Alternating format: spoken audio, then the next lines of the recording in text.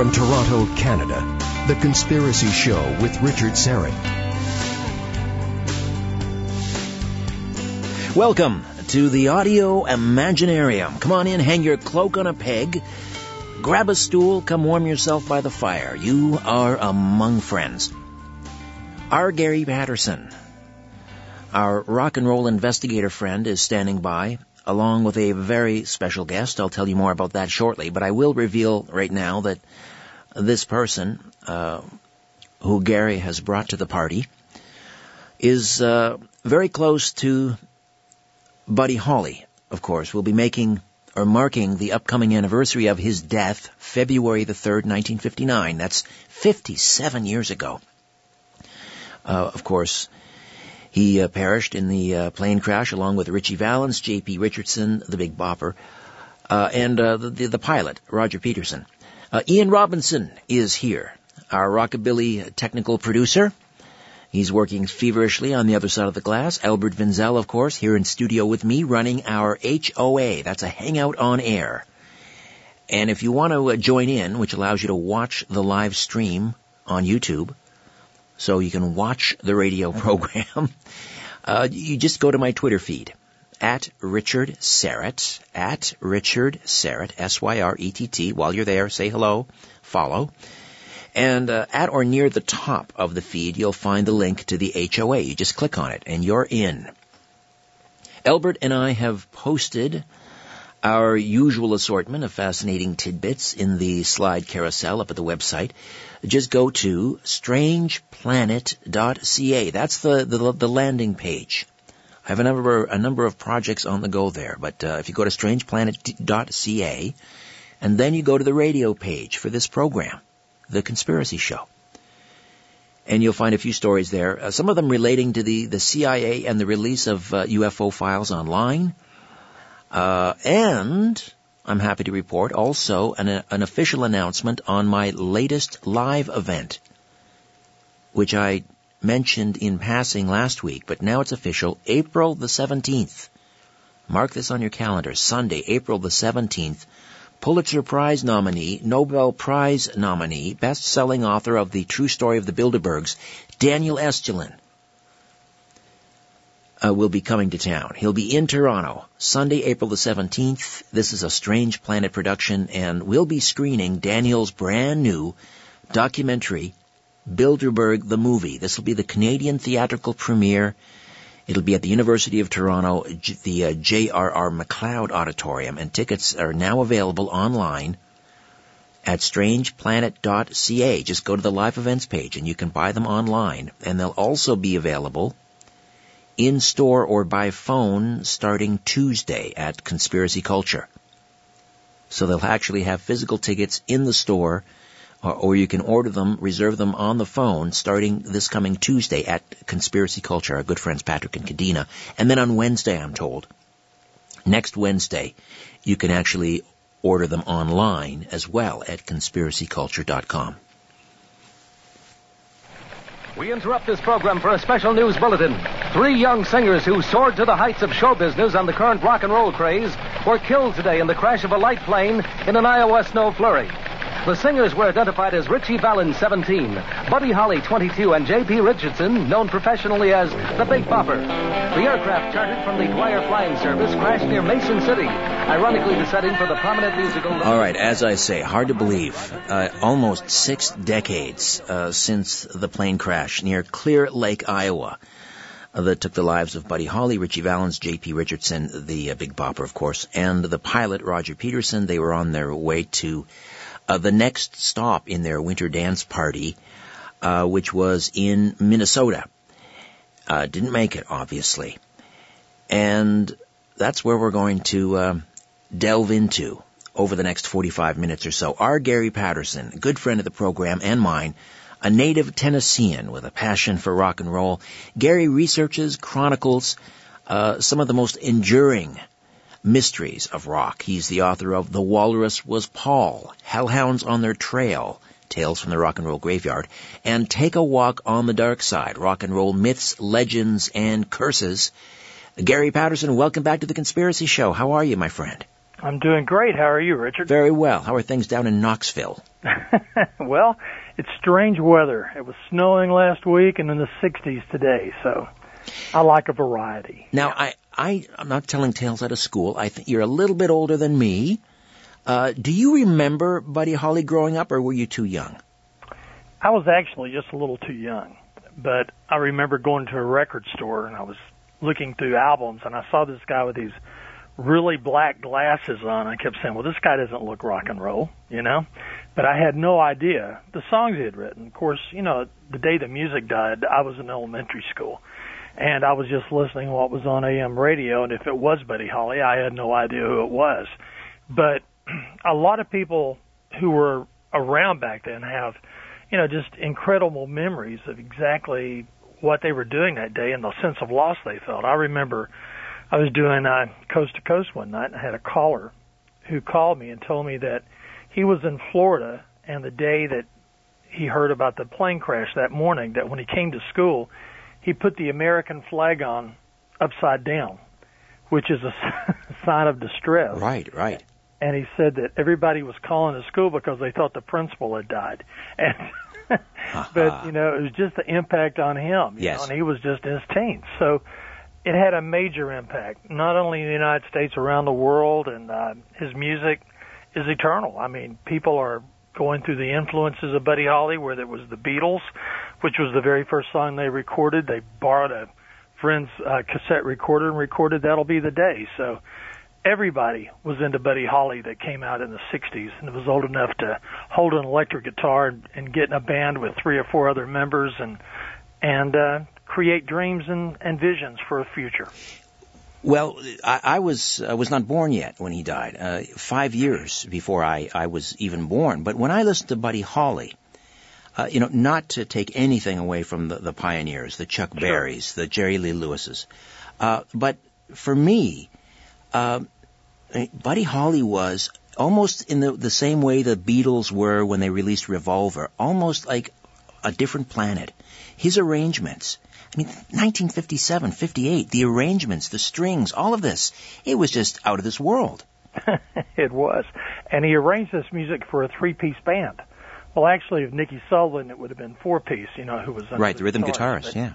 But eventually, you know, it was the production that Buddy Holly was able to pull off, and the catchy lyrics, and you know, it was just great music, and it took rock and roll to another level. Everybody else you mentioned, if it was Little Richard, it was the piano, and you know, his vocals, but you had the same sort of R&B production. But Buddy Holly was revolutionary. It was different. Absolutely. I'm going to get you to introduce our Mr. Guest here in just a moment. Okay. But let's just take a quick step back and talk about that ill-fated Winter Dance Party tour, which just was kind of a mess from the get-go, wasn't it? Actually, it was. I mean, the buses, they were on school buses. They had no heat. The temperature was down to as low as 40 below zero. The guys on the bus were burning newspapers in the aisle to keep warm, and then they had to roll the windows down to get the smoke out and let the cold back in. And they would do 100 miles in one direction, do the show, then they'd have to go back the exact same direction and do another show. So it wasn't put together very well at all. And they were sitting on the school bus, traveling. Buddy Holly wanted to have his clothes laundered and to sleep in a bed for one night. And the Big Bopper was sick. And nobody knows why Richie Valens flipped that coin, because he had a terrible fear of flying, but yet he did. And the day the music died, ever since Don McLean's song has told a story about February making me shiver, and bad news on the doorstep. So the lyrics is basically a history of rock and roll, and I think a lot of it has to do with how in the early days of rock and roll you just wanted to dance, and you know, the songs were just catchy and fun, and then it became very political, and then you went through the dark period. But Buddy Holly was, you know, always a figure of happiness, and his songs, I mean, he had some tearjerkers, but I mean, he had some, you know, just the production of his songs and the way he played, the arrangement, and how he influenced everybody that came after him. I mean, that's a legend. And I guess Danny and the Juniors are right. Rock and roll will never die, because it did survive for over 59 years, didn't it? Quick question before we get to the guest, and that is, I've never understood this. Here was a Buddy Holly, a man, I mean, he had toured in Australia, huge, at the top of his game in 1959. Why was he riding these, buses with no heat, doing this disastrous tour? Well, our next guest is going to really have the definitive answer on that. But, I mean, there's stories about he was in a lawsuit involving his publishing, so he really wasn't making that kind of money, and that he needed to go out on the road, and that was the only tour available. And if that was the case, then it was really, really sad. But I know that there were some legal issues that forced him out, and I'm sure he did not want to be on that bus, but, he was going to stick it out. And sadly, just the whole idea of getting a plane on that night, and, but there's so many things that are basically not correct about the day the plane crashed. I mean, there's a lot of stuff that we're still learning. So, I mean, the story's going to live forever. And our next guest will have a lot to bring up about all this, because I think your audience is going to enjoy it. Okay, well, we're coming up on a break here, so we're going to introduce her right after the break. There's her first clue. I've said she is going to come right on after the break. But before we get to the break, Gary, I just want to give people a little sense of where else we're going with this discussion tonight regarding Buddy Holly, because your forte really is delving into a lot of and unraveling a lot of the mysteries and the curses. And one of the amazing, well, not amazing, one of the tragic aspects of this story is I don't know if you call it a curse, the Buddy Holly curse, but the figures that were attached in some way or associated with Buddy Holly that also met an early demise. Just give us a kind of a sense of that as we head into the break here.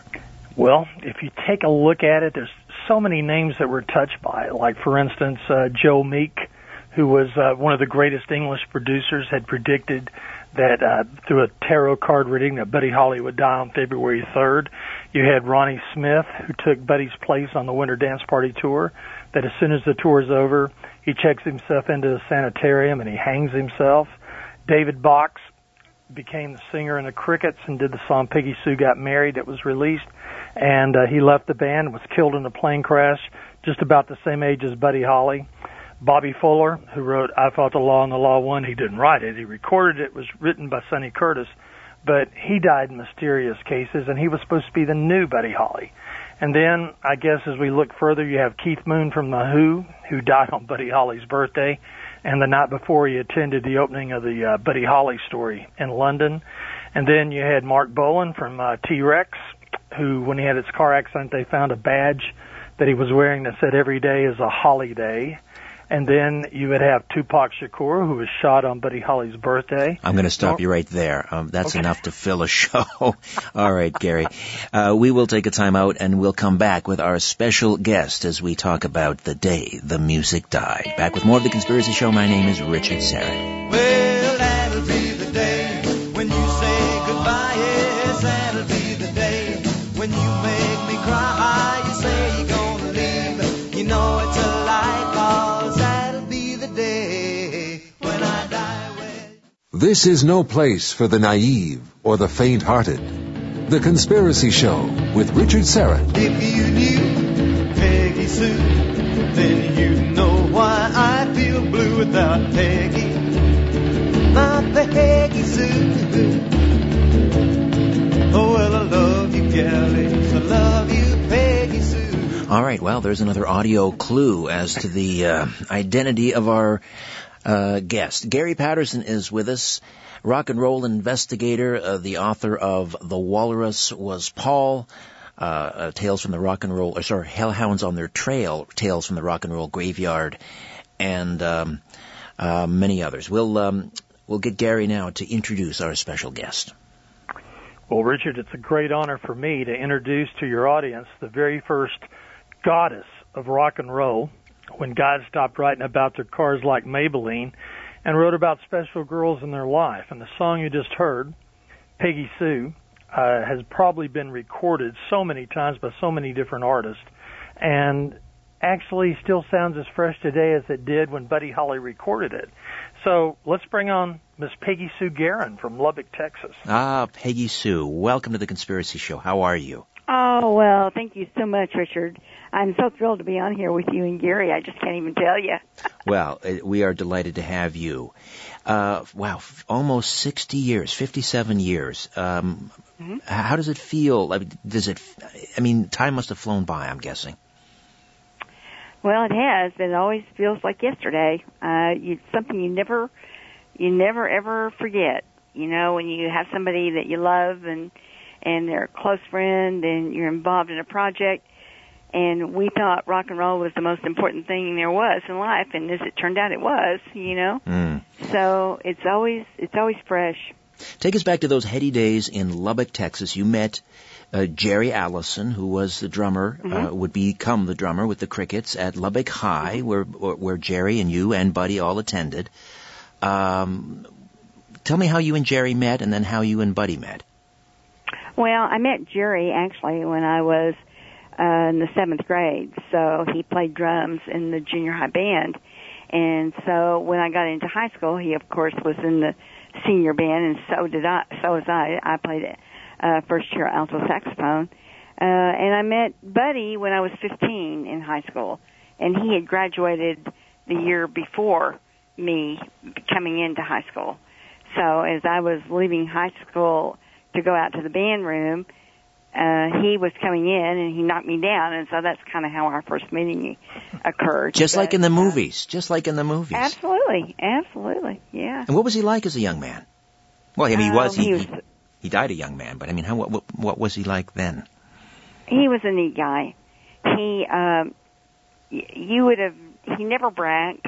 You never knew that he had going what he had going, and he was always so common. I mean, he was so interested in other people and what they're doing. It didn't matter what you did on his recording sessions. He always had time to thank you for. I mean, it didn't matter if you clapped your hands on the session. You know, it was like, thank you so much for playing on my section. So he was just very humble, very nice, very low key. He did have a temper. He could have a temper, but most of the time it just didn't show. But he was just a nice guy. And how soon after high school was it apparent that Buddy Holly and the Crickets were destined for greatness? Well, in 1957, That'll Be the Day was a hit. And they had written the song after the movie The Searchers with John Wayne saying That'll Be the Day. And Buddy said, well, we wrote it in an hour and 15 minutes, and they recorded it, and of course it was a huge hit. But That'll Be the Day, and then the hits came, started to follow after that. So that was 57, 58, 59. Yeah. And Gary, I'll get you to jump in at any time, of course. Oh, I'm enjoying the story. But when did you and Jerry fall in love and marry?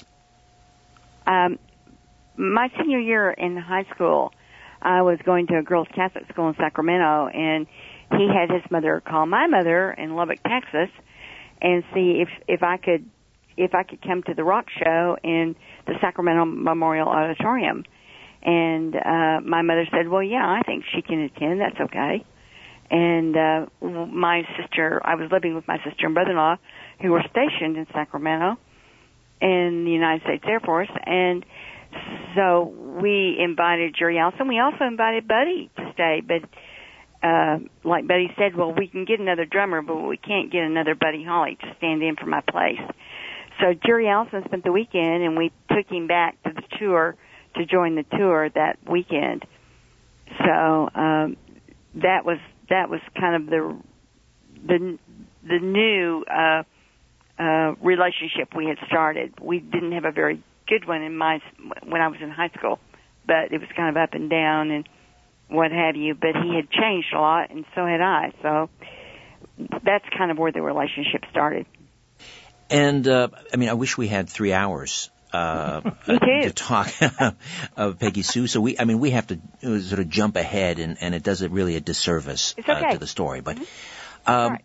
what led to Jerry and Buddy, parting ways sort of professionally? Well, they went on. We got married. Jerry Allison and I got married July 22nd, 1958, and Buddy and Maria Elena got married in August 14th, right after that. We honeymooned in Acapulco, and they came back and went on the road. I kind of fill you in on some personal details, but I didn't go on that tour because our new Impala was broken. And Buddy said, "That's all right. You can ride with Maria Elena and I." And I said, No. That's okay. I'll meet all of you in New York. You just go ahead and do the tour." By the time the tour was over, everybody was angry at everybody. It was like the worst situation I have ever walked into. I flew into New York to meet all of them, and it was really very difficult. So Jerry had been doing his thing. By that I mean he was drinking and making new relationships, or friendships, shall I say. Very delicately and Buddy put. was extremely upset over it. And Buddy was also very unhappy in his own marriage. So by the time I got to New York just to meet up with everybody was at odds with each other. But your friendship with Buddy remained even after the sort of the dissolution of the Crickets as. Oh, absolutely, yeah. Absolutely. I mean, we would have. Buddy had already got the architect to drop the plans for the recording studio here in Lubbock and the house that his mom and dad were going to live in, which was a gift to his mother and daddy on his birthday. And we would have, he would have had the recording studio here and produced records. DECCA had already offered to put up the financing, and it would have been business as usual the next day. But we just didn't get that far. Again, I invite you, Gary, to jump in any time if you want to add anything or ask Peggy Sue a question. Well, maybe go ahead. What we ought to do is go back to the song, because there seems to be a lot of information that hints at the idea the song was never really entitled Peggy Sue at first. It was called Cindy Lou. So what do you think about that, Peggy? I think that's awful, Gary, that you'd even bring it up. Why did I invite him? Why did I invite him? I know. You hear it, and my answer is this, because if it was written about Buddy Holly's niece, and I sort of know where the information came from, why did Buddy Holly write two songs about you? Because the second song was Peggy Sue Got Married. Right. Well, when I wrote my book, Whatever Happened to Peggy Sue, which is new, I have a new book out there on Amazon.com. Richard, thank you. And when I wrote the book, I went back to the Norman Petty studio and to the vault, and I said, Kenneth is the head of the Norman Petty estate. Kenneth Broad is. And I said, okay, if there's a song here named Cindy Lou, I want to find it. Because Buddy never wrote a song that he didn't write the chords down or the lyrics down. And recorded it. And we could find nothing. There was no Cindy Lou whatsoever. None. Zip. Zero. Nada. Nothing. So I just went from that, and there was no Cindy Lou. Well, that came out in an interview on the Buddy Holly story with John Goldrosen many years back, and I just kind of thought, well, okay, that was sour grapes coming from Jerry Allison. But we could find nothing that had to do with Cindy Lou. But he did write Peggy Sue Got Married, and he wrote his parents a letter, and he said, now don't tell her, because this is a surprise, and I want her to be surprised. Well, he wasn't talking about Maria Elena, because Maria Elena was there with him. So he was talking about me, and it was a total surprise and shock when I heard it. Of course, unfortunately, I heard it after he had died. But how do you know how Buddy's wife Maria responded, or how she reacted when he wrote this song? I mean, was there any sort of jealousy there between the two of you? Well, there was a lot of, let's see, a lot of very cold feelings between the two of us. She was 9 years older than I. And so there just was not a lot of communication between her and I. So how much older than Buddy was she? 5. She was 5 years older than Buddy. Mm-hmm. Interesting. Yeah, and she was 9 years older than I. Do you remember the first time you heard that song played on the radio? Peggy Sue Got Married? Or Peggy Sue? Oh, yes. The first time I ever heard Peggy Sue was at the Sacramento Memorial Auditorium when Buddy performed it. And then after that I heard it on the radio, but the first time I ever heard it was on stage with him performing it. How did that feel? It was wonderful. I mean, they were doing what they wanted to do, and they wanted to entertain, and they were so happy at what they were doing, and especially Buddy. And, I mean, how does that, when you're walking around and other people are listening to that song and maybe they don't know you, I mean, are you bursting inside wanting to tell, they're singing about me? No, I don't do that. You're a better person than I am. I mean, I would be telling everybody I know. No, I don't do that anymore. It's like I go, really? You like Peggy Sue? Well, that's great. Yeah. Mm-hmm. The only thing I did do, Jerry and I went to Baden, Germany in November. Yes, and did. I got to meet John Wayne's granddaughter. And, of course, that's where the idea of That'll Be the Day came from. Right. And so I said, I just have to thank you, even though you're not your grandfather, but thank you so much for That'll Be the Day. And she just died laughing. Interesting, source of inspiration for a song, isn't it? A line from a movie like that. It is. We are coming up on another break, but we'll get this conversation started here, and then we'll continue after. But in the days or weeks leading up to the plane crash, you had some ominous dreams. Yes, I did. Can you share those with us? Oh, yes, I can. Yeah, well, let's start now, and then we'll continue after as well. Okay. Yeah, no, go ahead now, and then we have a couple minutes, and then when we break, and then I think it was October. I had a dream where this small plane went up in the air, and I thought it was Buddy, Jerry, and Joe B on the airplane with the pilot. But I saw the plane go up, and then I saw it circle around the airport, and I saw it come straight down. And so I was just frantic. It was one of those nightmare things you have. And so the next day I said, "You can't. I don't want you to get a small plane. I don't want you to rent one. I don't want you to lease one." And I told Buddy the same thing. And he said, "Now listen, I'm safer up in the air than I am on the ground because there's more accidents on the ground than there is up in the air."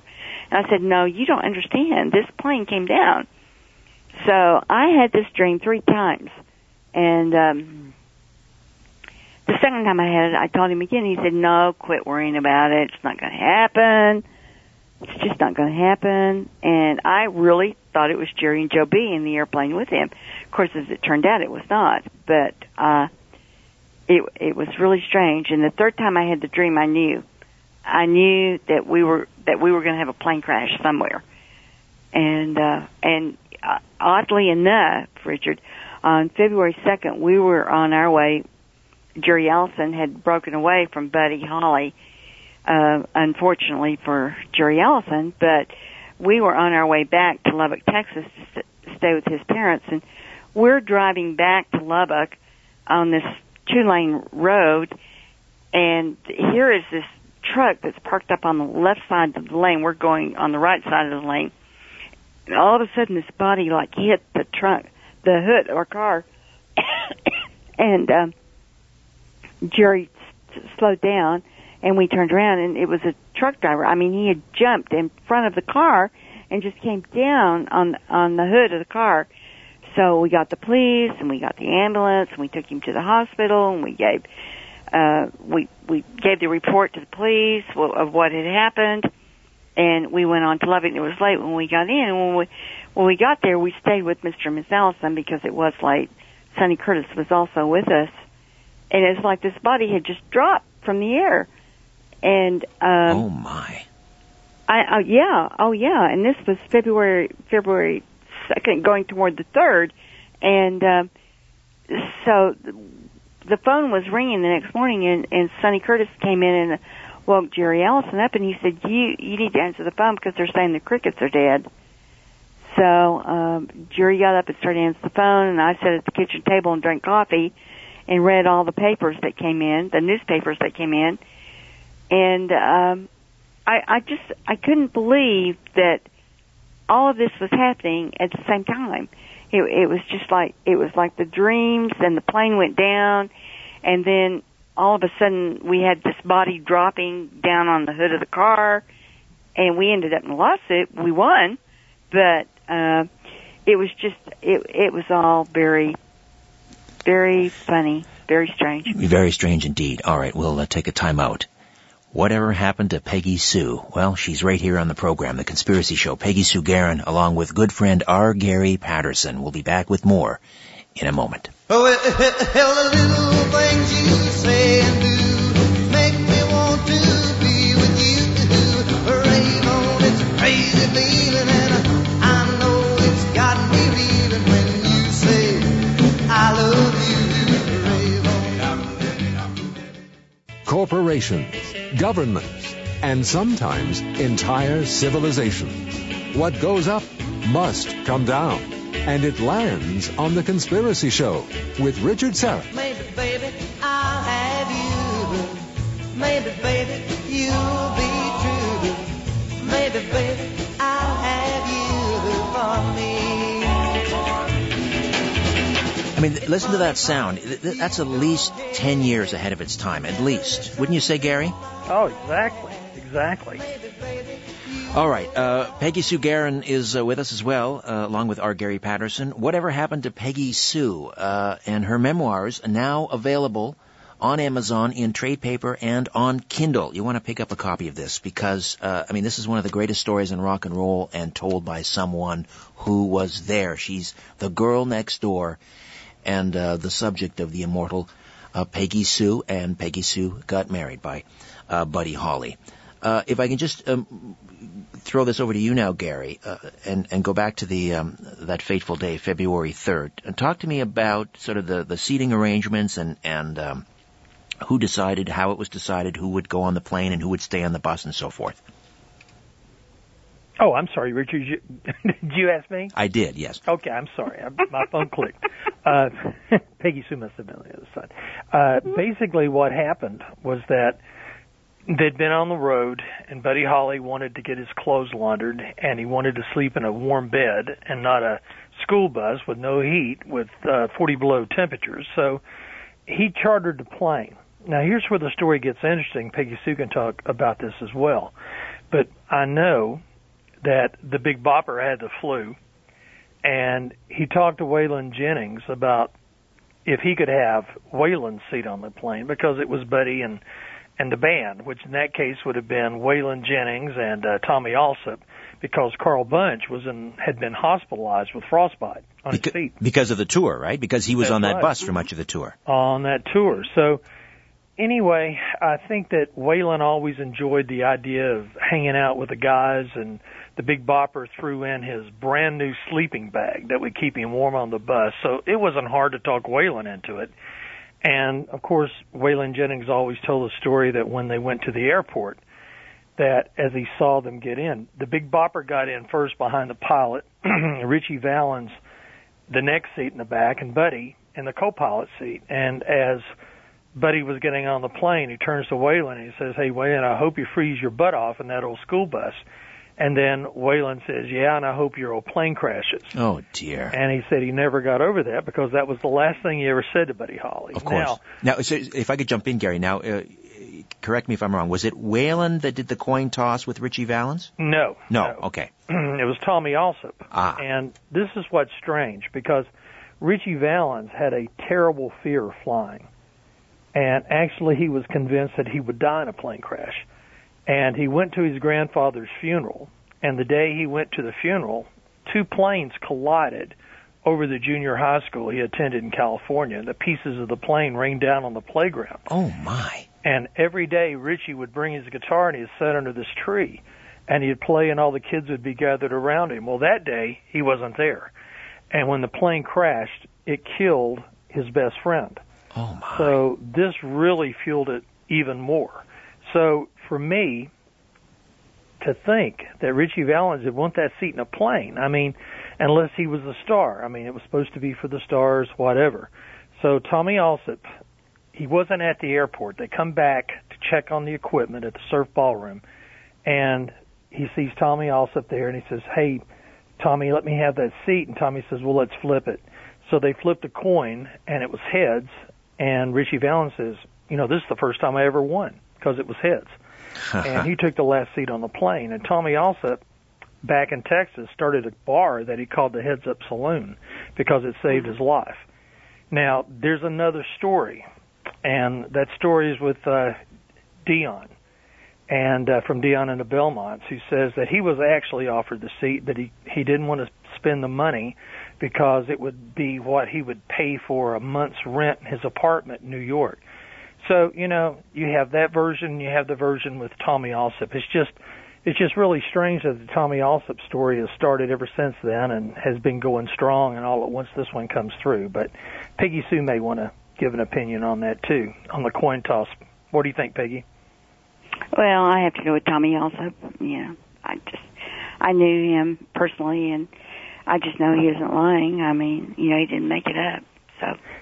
Well, they were both on the tour, but, Tommy was closer to Buddy as far as being in the band. Sure. I'm sure they were all good friends. Well, and Tommy took care of our dance band, and then he graduated up to being a cricket when the Crickets left Buddy Holly when they had the separation.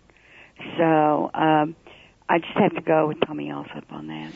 There's another story that Gary, you have shared with me, and that involves Carl Bunch, who was, as you say, recovering from frostbite in a hospital. Mm-hmm. Yeah. Both of you, either of you, care to share what Carl Bunch experienced that night while in the hospital bed? Well, actually, Peggy Sue and I did an interview on Pop Odyssey with Carl Bunch. It's probably his last interview. Mm-hmm. And as he was talking, he was going to be a dancer like Fred Astaire, and, so when he went on the road, he was like 17 years old. He was the same age as Richie Valens, and he and Richie were close. So when he was in the hospital, the night, early morning on February 3rd, he wakes up and he told us that he saw Buddy Holly, the Big Bopper, and Richie Valens standing next to his bed. And they were smiling at him. And he stood and he stared, or he didn't stand, but he was staring at them, and they stood there, and he said then they vanished, just disappeared. And he had heard just a few hours later that they had been killed in a plane crash, but he was convinced, till the day he died, that they had come back to visit him one final time after the plane crash. Now, and Carl Bunch, wasn't he a psychologist, Peggy Sue? Yes, he was. Yes. So he's not some guy, who was not credible. And being a psychologist, he understands, all the theories behind it, but yet, he was very sincere in that. And it was a very powerful moment. I'll say, listen, I've got to take a time out. We will come back. R. Gary Patterson and Peggy Sue Garin, Whatever Happened to Peggy Sue, her memoir, now available on Amazon as a trade paperback and available on Kindle. Back with more of The Conspiracy Show. Stay with us. All of my love, all of my kissing, you don't know what you've been missing, oh boy. Oh boy. When you're with me, oh boy. Oh boy. The whole world can see that you were meant for me. All of my life I've been waiting. Tonight there'll be no hesitating, oh boy. Oh boy. When you're with me, oh boy. Oh boy. The whole world can see that you were meant. You want the truth? You can handle the truth. The Conspiracy Show with Richard Serrett. Hold me close and tell me how you feel. Tell me love is real. All right, welcome back to The Conspiracy Show. Richard Serrett, along with good friend R. Gary Patterson, and you'll want to check out his website, rgarypatterson.com. And Peggy Sue Garin, Whatever Happened to Peggy Sue, her memoir, available on Amazon in a trade paperback and also available on Kindle. Buddy's widow, 6 months pregnant at the time, she miscarried, I guess, due to the trauma, and never attended his funeral or ever visited his grave, I'm told. Is that true? Well, that's true, Richard, but she wasn't pregnant. She wasn't? She wasn't? She was not. No. She was not pregnant, and she did not attend the funeral. She's never been back to where Buddy has been buried in Lubbock, and so no, none of that occurred. How did that story get started, that she was 6 months pregnant and miscarried? Did she start it? That came from her camp, Why would she say something like that? Because she was writing a story, Buddy Holly's story, and none of which was true. And Mr. and Miss Holly sued over that because the Buddy Holly story with Jerry Busey in it. Yes. It just was not accurate, and they sued and they won. So. All right. The Beechcraft Bonanza plane that was chartered from, was it Hubert Dwyer? I think, was it Hugh Dwyer, Gary? Jerry Dwyer. Jerry Dwyer. Where is that? That plane is still around somewhere, the wreckage, correct? Well, I think it's been confiscated. That's what I think.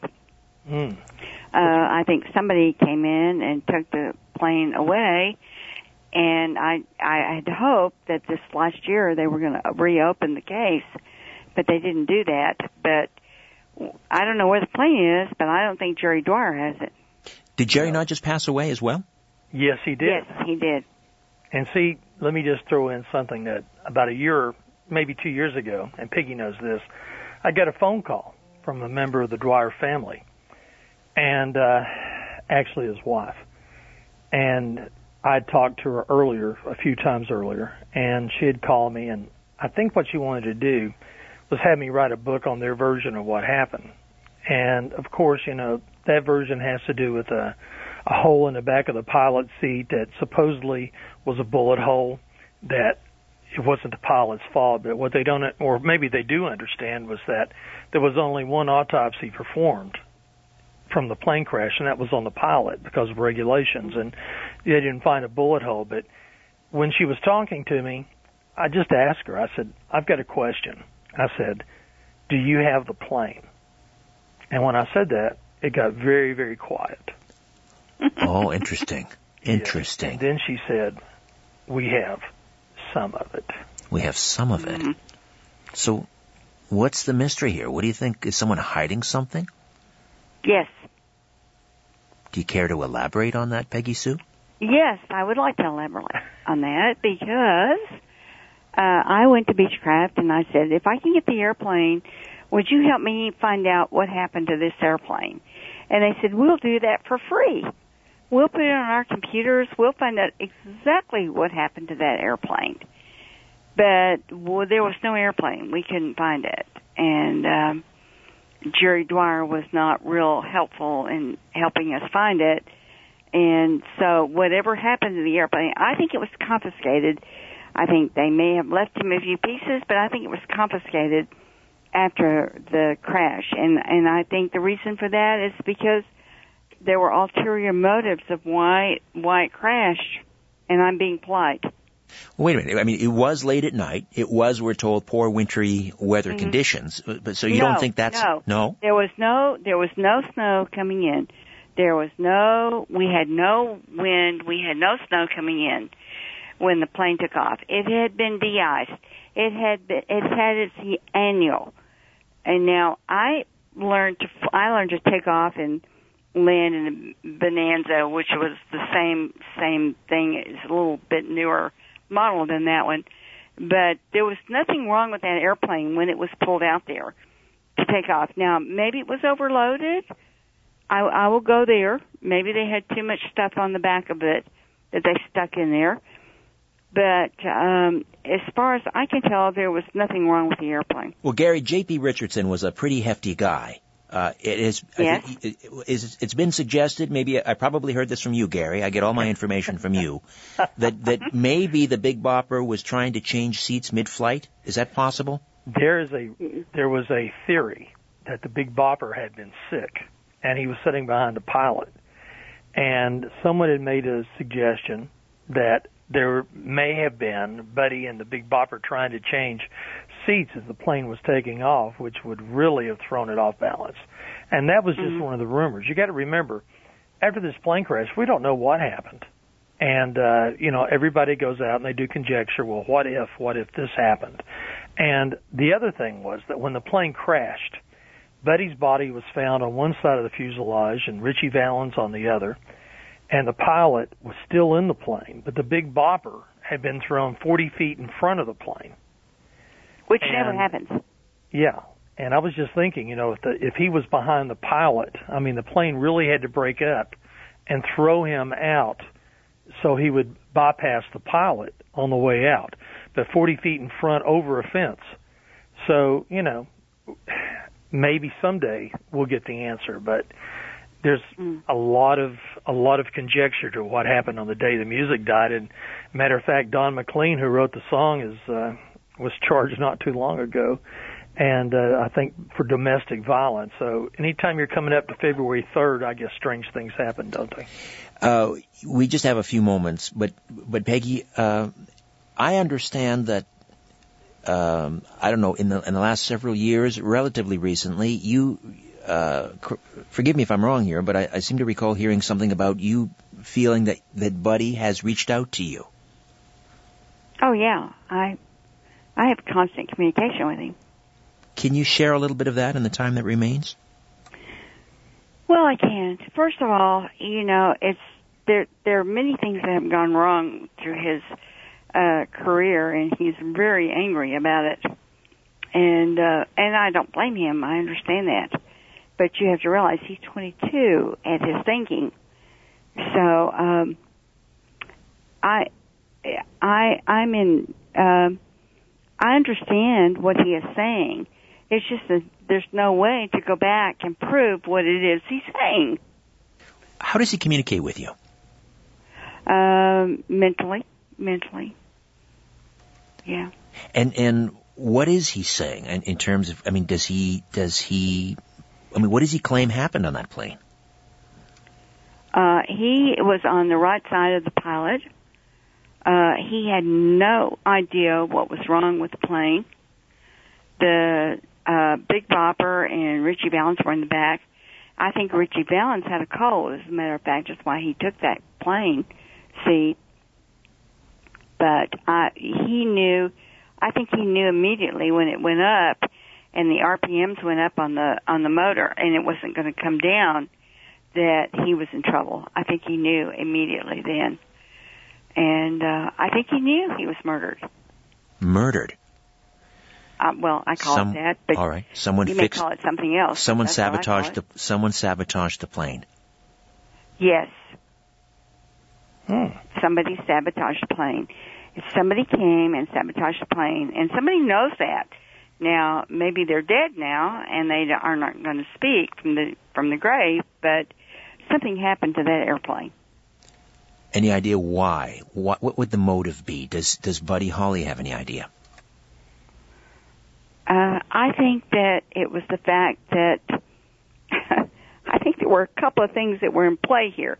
I think that the truly evil side of the world decided that if they could get rid of rock and roll, it would be okay.